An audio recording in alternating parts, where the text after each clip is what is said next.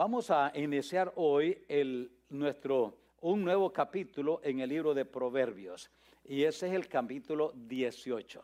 Así es que vayan allí y miren allí. Entonces, ahí empezamos hoy una nueva serie. Le hemos titulado Las acciones tienen consecuencias y revelan el carácter. Ese es el título de este capítulo 18, que vamos a estar estudiando unos cuantos miércoles. Mientras estamos allá, ¿hay alguno de ustedes, papás, que no vino el domingo en la mañana o en la noche, que no estuvo con nosotros por X causa, pero no estuvo? All right. Allá tenemos uno, dos, hay otro más. Muy bien, hermano, si me gusta entonces, aquí hay entonces dos. Ok, gracias, hermano. Ahí viene el hermano Gilberto. Entonces, si gusta pasárselo, hay dos ahí, yo creo que hay dos, a este lado. Allá, aquí hermano, aquí hay dos, vaya por allá entonces. Y nos da gusto tener a nuestro hermano Víctor Vaquera en esta noche con nosotros. Un hermano que conocimos, lo invitamos a venir y él en esta noche está con nosotros. Víctor, bienvenido. Le damos una cordial bienvenida, hermanos, ok. Bienvenido, claro que sí, no tengan miedo. Aquí aplaudimos, gritamos de alegría, lloramos de gozo y de arrepentimiento también. Así es que cuando Dios nos bendice, gritamos, lloramos, nos alegramos, y cuando le fallamos también hay que hacerlo igual. Así es que no tengamos temor. Bienvenido, Víctor, un gozo verte otra vez y qué bueno que estás con nosotros. Vamos a ir a Proverbios, capítulo 18, para estudiar en esta noche los versos 1 al verso 3. ¿Ok? Todos tienen notas para, si no tiene un set de notas, aquí está el hermano para llevarlos. ¿Ok, hermano? Entonces, ahí está para llevarlos. Entonces, allá vio las manos y queremos ver en esta noche algo que es tan importante para nosotros, ¿verdad? Algo que es tan importante para nosotros. Y eso es, a nosotros como seres humanos nos gustan más las acciones que las palabras. ¿Hay alguien más que le falta? Todos tienen ya, ok. Y por eso le titulamos a este capítulo. Vamos a ver varias personajes. A través de todo el capítulo vamos a ir viendo diferentes personas y sus acciones, y las consecuencias, y cómo las acciones revelan el carácter. Miren, allí en Mateo 7:16. En Mateo 7:16, tenga Proverbio 18, ahí vamos a entrar en el estudio hoy. Pero sabe, se nos hace tan fácil a veces a nosotros hablar. Hablar es tan fácil, ¿no? Pero cumplir lo que hablamos ya es otra cosa. Entonces, vivir lo que decimos es otra cosa. Dios en su palabra nos enseña la importancia de las acciones. En Mateo 7:16, Él viene ayudándonos a cada uno para que distingamos, nos guiemos cuando vamos a identificarnos, nos guiemos así. Dice en el 16, viene hablando de los profetas falsos. Y luego en el 15, en el 16 dice, por sus frutos los conoceréis. Ese es Mateo 7:16. ¿Acaso se recogen uvas de los espinos o higos de los abrojos? Así, todo buen árbol da buenos frutos, pero el árbol malo da frutos malos. No puede el buen árbol dar malos frutos, ni el árbol malo dar buenos frutos. Todo árbol que no da buen fruto es cortado y echado en el fuego. Así que por sus frutos, miren ustedes, por sus frutos los conoceréis. Y luego entra ahora en palabras. No todo el que me dice, Señor, Señor, entrará en el reino de los cielos, sino el que hace la voluntad de mi Padre que está en los cielos. Y eso empieza con la salvación. Allí empieza con la salvación. La voluntad de Dios es que nadie perezca, sino que todos procedan al arrepentimiento. Esa es la voluntad de Dios. Entonces, por eso dice aquí, el que hace la voluntad de mi Padre que está en los cielos. ¿Y cuál es la voluntad de su Padre, de nuestro Dios? Que todos sean salvos y vengan al conocimiento de la verdad. Ahí empieza la voluntad de Dios a cumplirse en nuestra vida. Luego dice, verso 22, muchos me dirán, palabras, muchos me dirán en aquel día, Señor, Señor, ¿no profetizamos en tu nombre y en tu nombre echamos fuera demonios y en tu nombre hicimos muchos milagros? Y noten lo que él dice. Dice, entonces les declararé, nunca os conocí, apartados de mí, hacedores. ¿Vio esa palabra? Hacedores. No dijo allí habladores de buenas intenciones, no.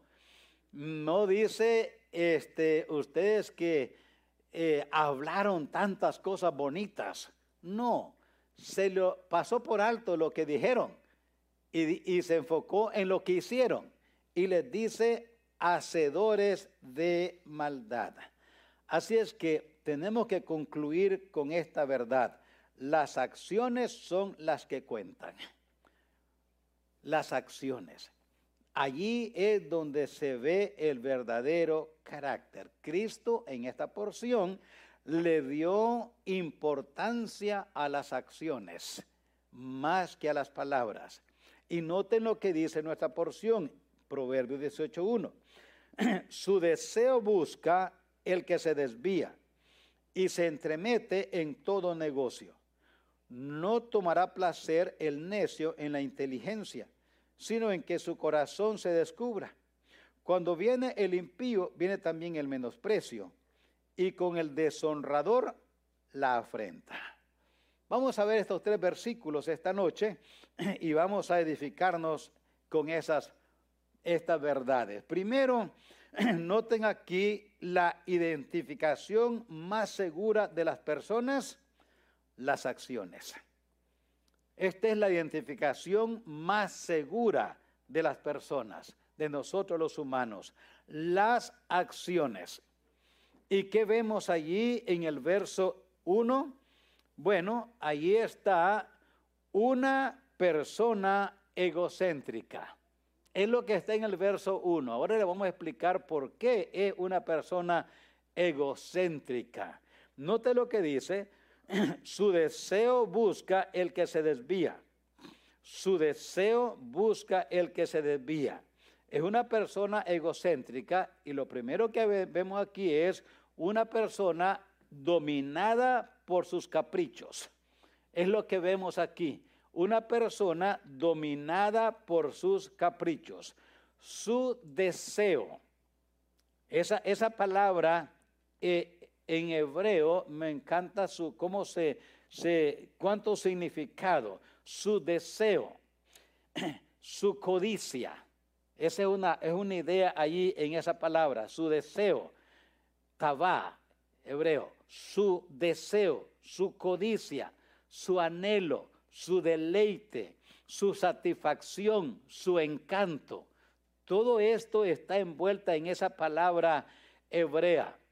Los que tradujeron la escritura al español escogieron su deseo, pero bien pudieron haber puesto su codicia, su anhelo, su deleite, su satisfacción, su encanto. Eso es la palabra ta'abá. Lleva todas esas ideas. Por eso,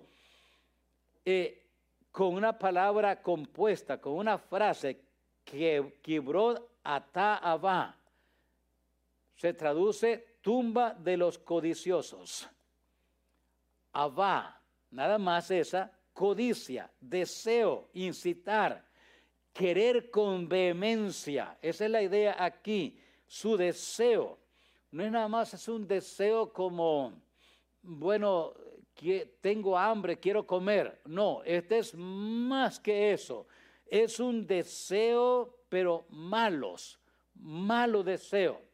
Si usted mira Números capítulo 11, allí se encuentra mejor la idea. En Números capítulo 11, el verso 4, 5 y 6, ahí va a ver esa idea aquí mejor ilustrada. Su deseo no es, como dije, algo que tenemos hambre, tengo deseo de una comida, plato favorito es, vamos a decir, la hamburguesa. Tengo un deseo de una hamburguesa. Bueno, esta no es la idea aquí. Aquí un deseo, pero con malas intenciones. Número 11, 4 al 6 dice que la gente extranjera que salió con Israel de Egipto, la que se mezcló con ellos, tuvo un vivo deseo. Y los hijos de Israel también volvieron a llorar y dijeron, ¿quién nos diera a comer carne? Nos acordamos del pescado que comíamos en Egipto de balde, de los pepinos, los melones, los puerros, las cebollas, los ajos. Y ahora nuestra alma se seca, pues nada sino este maná ven nuestros ojos. Ahí está el mal deseo. No era nada más un deseo de comer algo, no. Era un deseo de despreciar lo que Dios había provisto por comer y gustar los placeres de Egipto. Lo que estaban diciendo aquí es cómo nos hace falta nuestra vida libertina e idólatra allá en Egipto, donde hacíamos lo que nosotros queríamos y nos acordamos de lo que comíamos allá. Nos acordamos que comíamos en Egipto y de balde. Mire qué paradójico, qué mentira, qué exageración.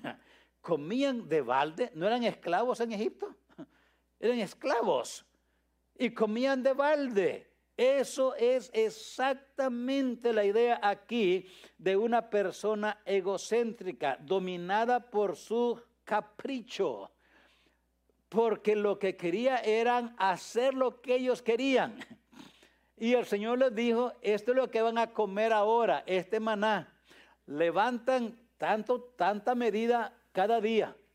No levanten más ni guarden para el día siguiente. Cada día salen, lo levantan, lo cocinan y lo comen. No levanten nada más ni nada menos. No dejen nada para el día siguiente. Y a ellos no les gustó eso. Cuando les dijo Dios, esto es como van a caminar, así es como van a actuar, el orgullo de ellos, una persona egocéntrica, dominada por sus caprichos. Por eso su deseo es más bien transmite la idea de anhelo, codicia, deleite, satisfacción, encanto, incitar, querer con vehemencia, es la idea aquí, algo malo. Esta persona orgullosa, en el verso 1, es dirigida por su opinión. Se entremete en todo negocio. Negocio es una palabra interesante. La tradujeron negocio porque la palabra en hebreo transmite la idea de habilidad que trae avance continuo. Eso es la idea en hebreo. Una habilidad que produce progreso, que produce habilidad, una habilidad que trae avance en la vida. Esa es la idea. Entonces, los traductores tomaron esa idea y pusieron negocio. Negocio, se entremete en todo, y note lo que dice, se entremete en todo negocio. Pero la idea es esa, es la capacidad, comprensión, consejo. Voy a poner todas esas palabras, transmiten y llevan la idea en hebreo de la palabra negocio. Lleva la idea de capacidad, comprensión, consejo. La idea principal es una habilidad que trae avances continuos. Así es que la persona que se desvía, que es orgullosa, se entremete o busca opiniones, pregunta, no para hacerlo, sino para despreciarlo. Yo no sé, hay personas, no sé si usted conoce, así hay personas que preguntan algo o opinan algo para ver qué dices tú. Le llamamos personas mete y saca. porque meten información para ver qué sacan de información. ¿Me entiende lo que digo? Si hay aquí alguno, no lo diga. Pero esa es una persona así. Anda buscando opiniones para luego decir, yo sé más que este. Yo conozco más que este. Entonces, tú sabes eso, entonces yo sé más. No es que anda buscando qué sabes para yo edificarme con lo que sabes, sino es o para yo orientarme con lo que sabes. No, es para ver qué sabes tú, para ver si lo que tú sabes es lo que yo sé o yo sé más que tú. Y por eso es que da información para sacar información, pero para ver si él sabe más o para sentirse entonces yo sé más que tú. Es una persona que busca información y no para seguirla. Y esta es la idea aquí. La persona entonces orgullosa es primeramente dominada por sus caprichos y luego dirigida por su opinión. Se desvía, se entremete, se desvía, se mete aquí, se mete allá, pero eso dice se entremete. Anda entrando por todos lados con un propósito. No está de acuerdo. Y note, no está de acuerdo. Allí dice claramente, su deseo busca el que se desvía, se entremete en todo negocio. Ya saben que la palabra negocio allí no es ir a la pulga para vender algo. No, negocio allí es información, sabiduría o conocimiento, habilidad que trae avance continuo. Entonces, es información. La persona entonces se entremete, no está de acuerdo con la habilidad que trae avance continuo. No está de acuerdo con lo que opina este, lo que dice aquel, lo que dice aquel, lo que dice aquel, porque la opinión personal es la que cuenta más. ¿Ves? No busca consejo, no, busca información. Por eso, este versículo traducido más cerca, pudiéramos traducirlo así. La persona equivocada o la persona esquiva, insociable, es una persona que, como suele decirse, está llena de rarezas. Por eso busca sus caprichos y se irrita contra todo consejo. Es una persona rara por eso. ¿Por qué?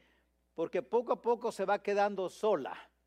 ¿Por qué? Porque se va dando cuenta, me dijo este para sacar. Y luego va a ir a otro chisme. Y luego dice, fíjate que fulano me dijo esto. Pero ahora ya le puso un poquito más de lo que te dijo. O ya trastornó todo. No anda buscando. Otra vez, hermano, esto es lo que Proverbios 18:1 nos enseña. Es esta persona entonces que no toma en cuenta a Dios. Por eso sigue sus caprichos y se irrita contra todo consejo. Y cuando no se toma en cuenta a Dios para que nos guíe, nos guiamos por lo que nosotros opinamos. Recuerde esto, cuando no tomamos en cuenta a Dios para que nos guíe, ¿qué otra cosa nos queda para seguir? Nuestra propia opinión. No queda más. Entonces, esto es, hermanos, y este es lo triste y lo peligroso, porque cuando no se toma en cuenta a Dios para que nos guíe, entonces nos guiamos por lo que nosotros decimos. ¿Y sabe cómo lo llama eso, esa actitud Dios? Dios llama a esa actitud una actitud de impiedad. Impiedad. Porque no tomamos en cuenta a Dios. Para que Dios nos guíe. ¿Qué hacer en esta condición, en esta situación? Y escucha bien, esto es lo peligroso y ustedes lo pueden ver, si lo ven, ustedes lo pueden entender. Cada vez que despreciamos la guía de Dios, su sabiduría, y nos aferramos a nuestra opinión, ¿sabe qué sucede? nos enturbecemos o nos perturbamos o nos entorpecemos más. Miren cómo está esto ilustrado en Romanos 1:23. Dice que en Romanos 1:23, quiero que recuerde esto, cada vez que despreciamos, no tomamos en cuenta a Dios y nos guiamos por nuestra propia opinión, eso es ignorar a Dios, no tomar en cuenta a Dios. Eso se llama impiedad. Y cada vez que nos guiamos por nuestra propia opinión, ignorando la guía de Dios, caemos, aceptamos más y más el error. Porque una vez que rechazamos la verdad, solamente hay una verdad, o hay dos. ¿Cuántas verdades hay? Solo una. Y cada vez que rechazamos la única verdad que hay, entonces quedamos preparados para aceptar la mentira. Porque no puede la mentira y la verdad estar juntas. Igual como el orgullo y la humildad no pueden estar bajo la misma piel. O hay uno o hay el otro. Entonces, cuando rechazamos la verdad que Dios nos ha revelado en su palabra y ponemos nuestra opinión, entonces no tomamos en cuenta a Dios, esa es una actitud de impiedad. Entonces ahora nos hundimos más en el error, nos hundimos más en nuestra rebelión, crece más nuestro orgullo. Y noten lo que dice Dios en Romanos 1:23. Y cambiaron la gloria del Dios incorruptible en semejanza de imagen de hombres corruptibles, de aves, de cuadrúpedos y de reptiles. Por lo cual, por esta acción que ejecutaron en el verso 23, en el verso 24, por lo cual también Dios los entregó a la inmundicia. Los entregó a la inmundicia en las concupiscencias de sus corazones. Dios los entregó. Y note el verso 26, para brincarnos un poquito más, el verso 26. Por esto, ¿por qué? Porque el verso 25 dice que honrando, dando culto a las criaturas antes que al Creador, entonces por esto, el verso 26, Dios los entregó a pasiones vergonzosas. Verso 28, note el 28. Y como ellos no aprobaron tener en cuenta a Dios, esa es impiedad. Entonces, como ellos no tomaron en cuenta a Dios, Dios los entregó a una mente reprobada para hacer cosas que no convienen. Ahora, hermanos, cuando nosotros como cristianos, como hijos de Dios, ignoramos la palabra, la guía de Dios infalible y ponemos nuestras propias opiniones, entonces caemos más abajo todavía, porque Dios, entonces, nuestras mentes se confunden más y más y más. Entonces, tengamos cuidado. Allí en el capítulo, entonces, el verso 1, una persona egocéntrica. Verso 2, una persona orgullosa. Note el verso 2. No toma placer el necio en la inteligencia, sino en que su corazón se descubra. Hay un contraste, hay una oposición allí. Una persona orgullosa. Y se nota que es orgullosa por lo que desprecia. Por lo que desprecia. No toma placer. Note lo que dice ahí el verso 2. No toma placer. ¿En qué? En la inteligencia. No toma placer en la inteligencia.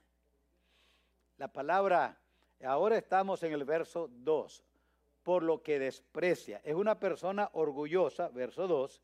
Es una persona orgullosa, verso 2, por lo que desprecia. ¿Y qué desprecia? La inteligencia. Desprecia. La palabra despreciar aquí, hermanos, es inclinarse, deleitarse. Entonces, no toma placer, no toma placer, no se inclina, no se deleita, no disfruta, no se agrada. Esta es la idea aquí. La persona orgullosa no se inclina, que es la palabra placer. No se inclina, no se deleita, no le agrada, no disfruta la inteligencia, prefiere despreciarla. O sea, no aprecia para nada la inteligencia. No aprecia para nada. Note qué interesante eso. No toma placer el necio en la inteligencia. Otra palabra allí también es entendido. No tiene nada que ver con prudencia, discernimiento. Por eso, el orgullo dirige a las personas a rechazar el entendimiento. El orgullo por naturaleza nos lleva a rechazar el entendimiento. Por eso dice Dios en Santiago, Dios resiste a los soberbios, resiste. ¿A usted le cae bien las personas soberbias, orgullosas? Dice, ay hermano, es que me da pena. No, usted dice, qué bueno, ahí viene el orgulloso, cómo me encanta estar junto a él. No. Rechaza, dice. El orgullo dirige a las personas a rechazar el entendimiento. Y si ustedes ven en Éxodo 35, Dios da entendimiento. Eso dice Éxodo 35:30. Él dice claramente eso. Yo doy entendimiento. Dice ahí Éxodo 30 y el verso 35. Y dijo Moisés a los de Israel, mirad. Eso dice Éxodo 35:30. Jehová ha nombrado a Basaleel, hijo de Ur, de la tribu de Judá, y lo ha llenado del Espíritu de Dios en sabiduría, en inteligencia, en ciencia y en todo arte, para proyectar diseños, para trabajar en oro, plata, en bronce y en la talla de piedras de engaste, en obra de madera, para trabajar en toda labor ingeniosa, y ha puesto en su corazón el que pueda enseñar. Ahora, miren ustedes, primero es que pueda hacer, pero, o sea, que tenga la capacidad y el entendimiento para hacer esto. Pero dice Dios, también le dio la capacidad para enseñar, note, para enseñar.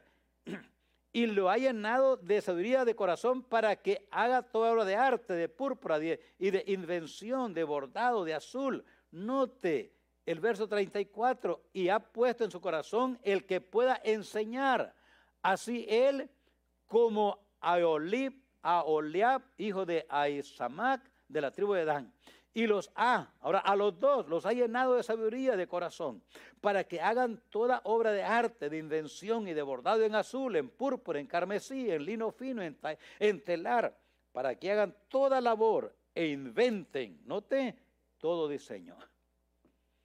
Hermano, entendamos esto. El orgullo nos lleva a no gozarnos en la inteligencia y en el conocimiento. El orgullo nos lleva a no gozarnos. Como Dios da inteligencia y conocimiento, Él nos capacita para servirle. Pero eso es al humilde. Dice Santiago, Dios resiste a los soberbios, pero da gracia ¿a quiénes? A los humildes. ¿Y gracia qué es? Gracia es el deseo y el poder para hacer la voluntad de Dios. Él capacita, Él ayuda. Hace años, hace como 20 más años, no se me olvida porque me impactó eso. Estábamos en el coro haciendo lo que podíamos en aquellos años, igual que ahora. Y había otro hermano y yo que estábamos cantando el tenor en el coro. Éramos como unos 12 personas. Yo no sé, el hermano que cantaba conmigo, por algo que dijo la hermana que dirigía, el hermano se molestó, el orgullo le ganó y dejó de cantar y se molestó y ni modo, pues ya no quiso. Había un hermanito allí que yo lo conocía bien, se desentonaba hablando. Y yo mencioné que pues que nos hacía falta alguien que ayudara en el tenor. Y mi sorpresa vino, mi hermano, pues si quiere yo le entro a cantar el tenor. Y yo dije, ay hermano, pensé yo, ¿y cómo? Si usted se desentona hablando. ¿Cuánto más cantando? Pensé yo. Pero él estaba tan alegre, animado, y dice, yo le entro, hermano. Pues véngase, le digo, si usted quiere. El querer es poder, pero de donde hay un deseo también hay un camino. Así es que véngase, there is a will, there is a way. Véngase, vamos a cantar. Yo me asusté. Este hermanito aprendió el tenor, cantaba maravillosamente. Yo me quedé y dije, no le dije nada, pero en mi corazón decía, wow, esto me convence que Dios todavía da capacidad al que quiere. Porque este hermano yo sabía que no podía. Pero allí, oyendo y aprendiendo, hermanos, le aseguro que aprendió, después se movieron de aquí, pero aprendió a cantar tenor. Yo lo miraba y cada vez que lo miraba me acordaba, ¿cómo es Dios de maravilloso? ¿Cuándo pensaría yo que este hermano iba a poder hacer eso? Pero luego, hermanos, a través de los años Dios me ha mostrado eso. Hermanas, que yo pensaría, ¿cómo pudieran enseñar? Y se han transformado en maestras de niños maravillosos, impactante. Hermanos, miren lo que dice la porción. No toma placer el necio en la inteligencia. Dios nos ayuda, Dios transforma. Mire lo que hace, sí, esta persona. Por eso es imposible, hermano. Mientras andemos bien llenos de nosotros mismos, Dios no puede hacer nada en nosotros.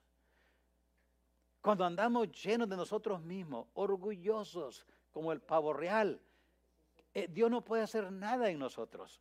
Pero cuando nos humillamos, Dios nos quebranta, nos transforma y nos hace lo que Él quiere que seamos. Y llegamos a ser personas útiles para gloria de Dios. Por eso dice el Señor, al corazón contrito y humillado, Dios no rechazará jamás. Lo transforma. Él le dijo a la mujer samaritana que los que adoran a Dios deben de adorarlo en espíritu y en verdad, en humildad. Cuando nos humillamos delante de Él, Él transforma nuestra vida totalmente, pero hay que humillarse. Una persona orgullosa por lo que desprecia la inteligencia, no le da importancia a ello, pero también por lo que aprecia.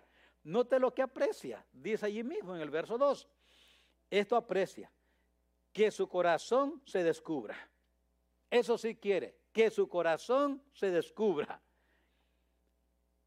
Lev es la palabra en hebreo corazón. Y no está hablando aquí exactamente del órgano del corazón, de la pompita que nos mantiene con vida. No, aquí está hablando no del corazón como un órgano del cuerpo humano, sino que aquí está hablando de los sentimientos, de la voluntad, de las emociones. El corazón aquí, en este uso de la palabra, es lo inmaterial del cuerpo, lo interior del cuerpo, la sede de nuestra naturaleza interior. Esta es la idea aquí. La palabra corazón en el hebreo está transmitiendo la idea de sentimiento, voluntad, emociones. La sede de nuestra naturaleza interior. Así es que aquí está la enseñanza. El necio aprecia mucho sus sentimientos. Sus sentimientos son su guía en la vida. Por eso es muy sensitivo. Note lo que dice. No toma placer el necio en la inteligencia, sino en que su corazón se descubra, en que sus emociones, sus sentimientos, su voluntad sea conocida. Él quiere que todos sepan lo que él piensa, lo que él siente, lo que él ve, cómo mira él, cómo siente él. Esta es la idea aquí, que su corazón, que su opinión, que lo que piensa, que lo que siente, su opinión es lo que vale más. Por eso es muy sensitivo. Por todo se ofende. Por todo. ¿Por qué? Porque está tan lleno de sí. Reventar a un globo lleno de aire no es muy difícil, ¿no? O le cuesta, dice, esta aguja no. No cuesta. Usted le mete cualquier cosita punzante a un globo lleno de aire y luego que lo toca explota. Pero si está vacío de aire, no explota. Así es. Cuando andamos llenos de nosotros mismos, cualquier cosita nos hace explotar. Pero cuando no, ahora es la reacción muy diferente. Por eso es tan importante ver lo que aprecia. Esta persona lo que aprecia es lo que él piensa, lo que él siente. Su objetivo principal es descubrir, descubrir lo que él siente, descubrir. Por eso dice, sino en que su corazón se descubra. Esto es en lo que toma placer. No toma placer en la inteligencia, toma placer en que su corazón se descubra. Lo que descubrir, aquí la palabra descubrir, galá, hebreo, es revelar, desnudar, descubrir, mostrar, publicar. ¿Qué es lo que la persona orgullosa quiere desnudar, revelar, descubrir, mostrar, publicar? Sus sentimientos. Note lo que dice. Sino que su corazón, en que su corazón sea descubierto. Su meta en la vida es no tomar placer en la inteligencia, eso no, sino en que la gente sepa qué pienso, qué creo, qué soy, quién soy yo. ¿Y para qué quiere hacer eso? Para que todas las personas en la escuela, en el trabajo, en la iglesia, sepan lo que él siente, lo que él sabe, para que lo reconozcan, para que la reconozcan. Eso es lo que dice aquí exactamente. ¿Qué es lo que quiere él? Note lo que dice. No toma placer el necio en la inteligencia, sino en que su corazón se descubra, se dé a conocer. ¿Qué es lo que quiere hacer entonces? Ser el centro de atención. Mírenme a mí, aquí estoy yo. Óiganme, mírenme, sepan, yo sé. Oh, hermanos. Y si no lo hacen, si no le dan atención, si no le dan cámara, si no le dan luz, si dicen algo en contra de, aunque esté equivocado, ofendido hasta lo máximo. Note, no toma placer el necio en la inteligencia, sino en que su corazón se descubra. Y termino aquí en el verso 3. Cuando viene el impío, viene también el menosprecio. Impío igual y menosprecio. Y con el deshonrador, la afrenta. Aquí tenemos aquí una persona deshonrosa. Deshonrosa. Note lo que dice. Es deshonrosa por lo que la distingue como persona. ¿Qué la distingue como persona? Note lo que dice. Cuando viene, ¿quién? El impío. Cuando viene el impío, verso 3. Ahí tiene su Biblia, mírenlo bien. Impío. ¿Y qué cosa es impío? Es una persona mala por naturaleza y por práctica. Ese es impío. Si quiere decir, ¿qué cosa es un impío? Una persona mala por naturaleza y por práctica. ¿No ha comprado alguna vez un objeto eléctrico, de lo que sea, barro, lo que sea, y cuando lo prueba no funciona? Y decimos, es que está malo de fábrica. Desde que lo hicieron salió fallado. O sea, ese aparato ¿sirvió alguna vez? Nunca sirvió. Porque desde que lo hicieron ya no servía. Ese es un impío.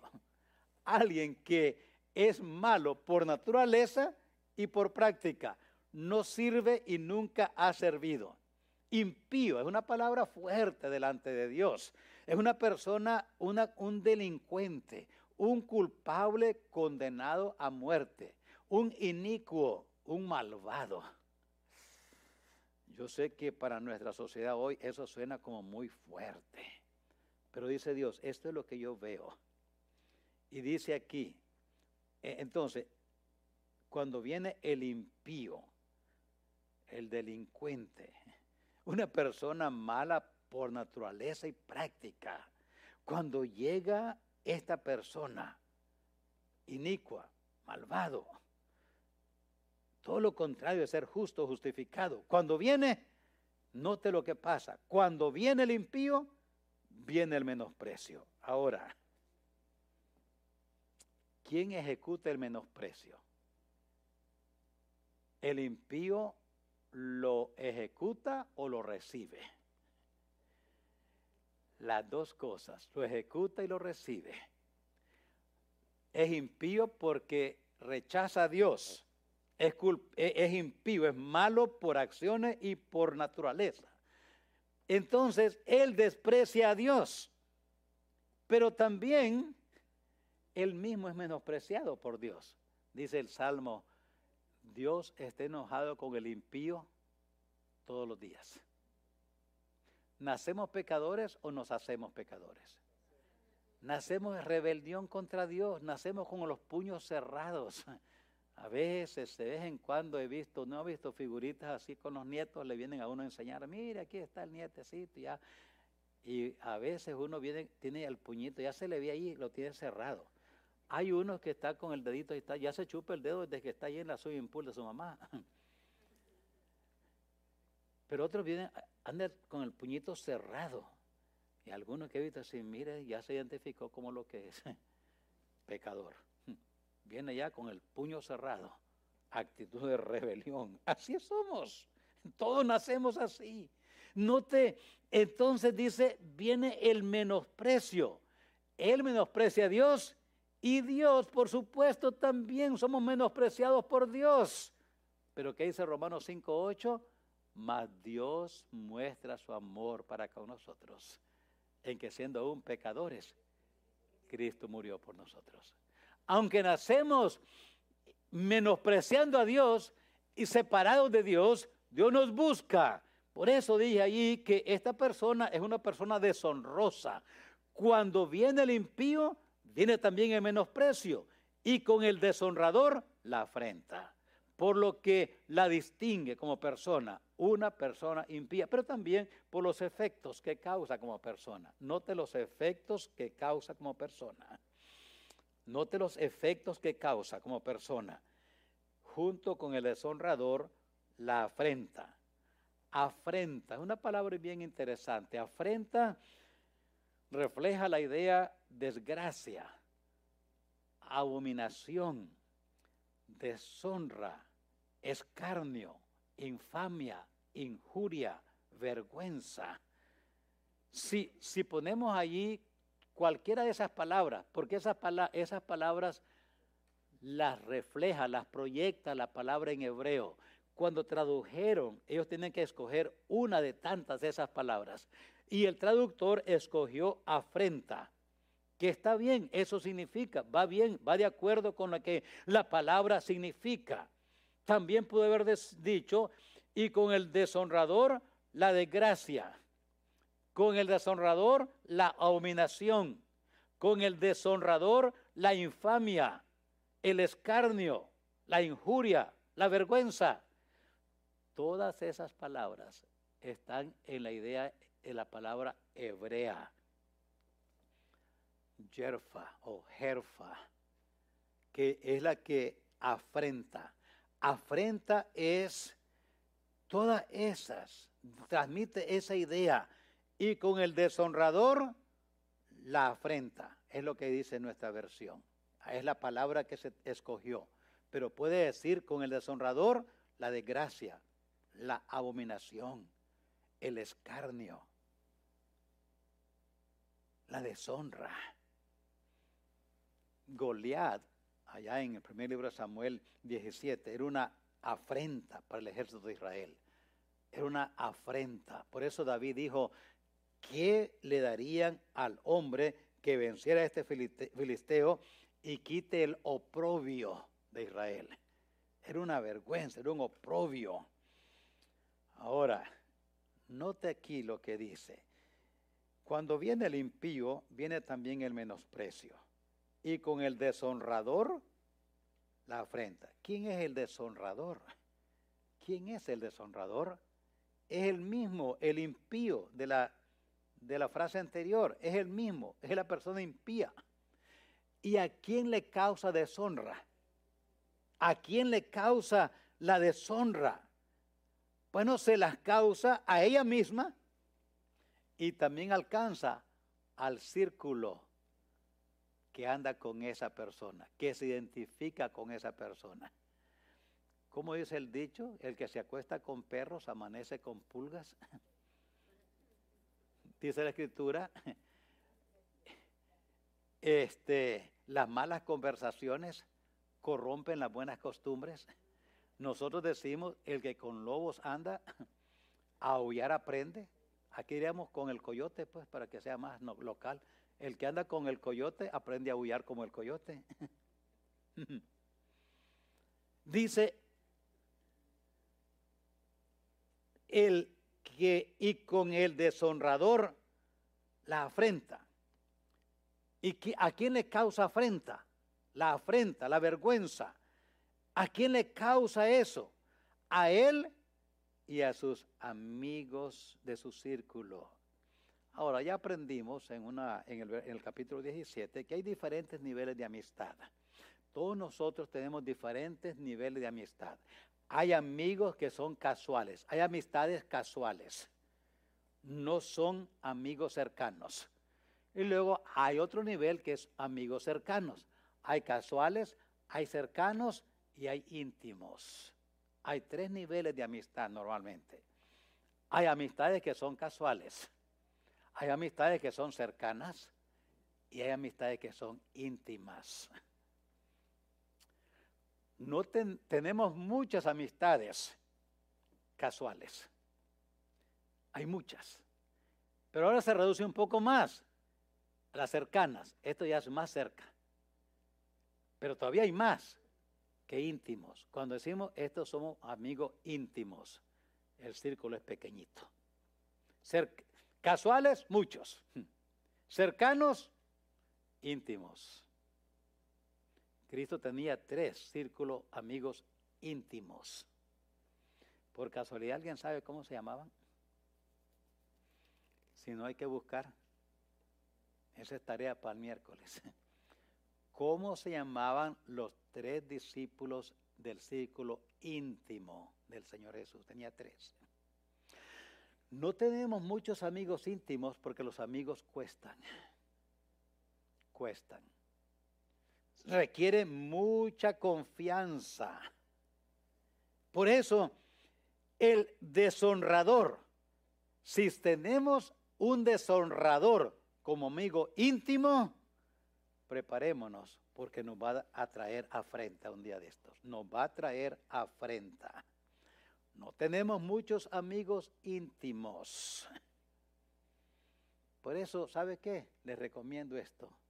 Traiga a sus hijos a las actividades juveniles. Traiga a sus hijos a los jóvenes. Que vayan al campamento con los jóvenes, con los niños. Traiga a sus hijos de College and Career. Vengan a los domingos. ¿Sabe para qué? Para que vayan conociendo amigos aquí en la iglesia. Amigos aquí en la iglesia. Porque si los amigos mire, cuando nuestros hijos no hacen amistad en la iglesia, no son amigos de nadie, entran, se sientan, se van, no saludamos a nadie, no nos metemos con nadie, venimos a la iglesia, entramos así, salimos así, no vemos para los lados a nadie. No queremos nada con nadie, entramos y salimos. Eso es peligroso, porque saben, la iglesia local es donde nuestros hijos pueden conocer amistades más sanas. No digo que aquí hay ángeles, ni usted ni yo somos. Pero amigos aquí, conocer amigos aquí, traiga a sus hijos para eso. No deje que los amigos de sus hijos sean amigos de la escuela, que son impíos, que son deshonradores de Dios. Porque si ellos van a ser sus amigos, después no culpe a la iglesia. Hay hermanos en las iglesias que nunca traen a sus hijos a los jóvenes, nunca traen a sus hijos a convivios. Ellos mismos no tratan de mezclarse con nadie en la iglesia, no se juntan con familias en la iglesia que tengan así hijos de la misma edad, no se juntan con nadie. Y cuando sus hijos andan mal, dice, ahí en la iglesia nunca me ayudaron a mi hijo. Ahora, ¿quién es el culpable? El pastor. ¿Y por qué? Porque mi hijo se fue mal, anda mal. En la iglesia nunca le ayudaron. Quisiera preguntarle, pero me aguanto porque mejor así. Hermano, ¿y tú trajiste a tu joven, a tu hijo, a tu hija a la iglesia, a los jóvenes? No. ¿Y lo llevaste al campamento? No. ¿Y te juntaste con familias en la iglesia que tenían hijos de la misma edad que el tuyo, que la tuya, que los tuyos? No. ¿Y tú tienes amigos aquí en la iglesia? ¿Con quién te juntas? No, pues mis amigos allá están en el barrio y amigos del trabajo. Entonces, si tú no tienes amigos en la iglesia, no trajiste a tus hijos a mezclarse, a conocer en la iglesia a nadie, y ahora culpas a la iglesia porque tu hijo o tu hija andan mal. ¿Me entienden? No hace sentido. Cuando nuestros amigos íntimos son estos deshonradores, no nos asustemos. No nos asustemos. Por eso, padres, algo para nosotros aprender, familia, a nosotros aprender, hagamos amigos aquí en la iglesia. Yo sé que no todos tenemos la misma química, pero nos aguantamos unos a otros, ¿no? Soportándonos unos, así dijo el Señor, soportándonos unos a otros. Somos hermanos en Cristo, pero aunque seamos familia de Dios y tengamos el mismo espíritu, el mismo Padre, vamos al mismo cielo, tenemos el mismo libro, pero a veces la carne nos hace chocar. Por eso dijo el Señor, perdonaos los unos a los otros, sobrellevar los unos las cargas. Y tenemos que irnos cargando unos a otros. Hoy me toca a mí cargarlo a usted, mañana me va a tocar a usted cargarme a mí. ¿Por qué? Porque somos humanos, simplemente por eso. Porque a veces no andamos del mismo tenor. A veces usted viene lleno del Espíritu y a veces yo ando en la pura carne. Pastor, ¿usted en la carne? Pues si no soy Dios. Soy humano como ustedes. A veces yo ando en el puro espíritu y ustedes andan puros carnales hasta las cachas. Y yo tengo que aguantarlos a ustedes porque andan en la carne. Ni modo que sacarlos por la puerta más cerca. No. Ustedes me aguantan a mí, yo les aguanto a ustedes. Sobrellevar los unos las cargas de los otros y cumplir así la ley de Cristo. Tenemos que soportarnos unos a otros. Pero ahora, si es un deshonrador, ya es un impío, estamos en diferentes reinos y hablamos diferente lenguaje. Tenemos diferentes padres y vamos a diferentes caminos. No podemos asociarnos porque estamos en diferentes reinos. Por eso, hermanos, esta noche recordemos, nuestras acciones nos identifican mejor que nuestras palabras. Nuestras acciones. Por eso, obras, no palabras. No seamos oidores de la palabra, dice la dice Santiago. No seamos oidores de la palabra, sino hacedores de ella. Y sabe, cuando sucede eso, qué bendición es. Qué bendición. Bueno, hemos aprendido 3 clases de personas hoy. Dios nos ayude a no identificarnos con ninguna de ellas, pero si nos identificamos en alguna manera, pidamos a Dios, Señor, ayúdame. Yo no quiero ser esa persona. Yo no quiero ser la persona del verso 1, ni la del verso 2, ni la del verso 3. Yo no quiero ser esa persona. Ayúdame a no serlo. Bien, hermano, vamos a orar y terminamos. Señor, gracias por tu palabra. Qué hermoso es estudiarla y entender lo que nos enseñas en ella, para saber de esa manera cómo conducirnos, cómo guiarnos, Señor, por medio de tus principios, de tus preceptos, y no por nuestras opiniones. Ayúdanos a no ser sabios en nuestra propia opinión, sino humildes, buscando tu dirección, sensibles a la voz de tu Espíritu, perdonándonos unos a otros, cargándonos unos a otros. Hoy nos toca llevar sobre nuestros hombros a algún hermano débil, algún hermano que falla o falló a ti. Mañana quizás alguien va a llevarnos a nosotros porque fallamos. Por eso usted nos dice claramente en su palabra que el que cree estar firme, mire y no caiga. Ayúdanos, Señor, para tener ese espíritu. Ayúdanos para entender esa verdad. Líbranos de ser personas del verso 1, del verso 2 y del verso 3. No queremos ser esas personas. Pedimos tu gracia, pues, en esta noche. Gracias en Cristo Jesús. Amén. Amén.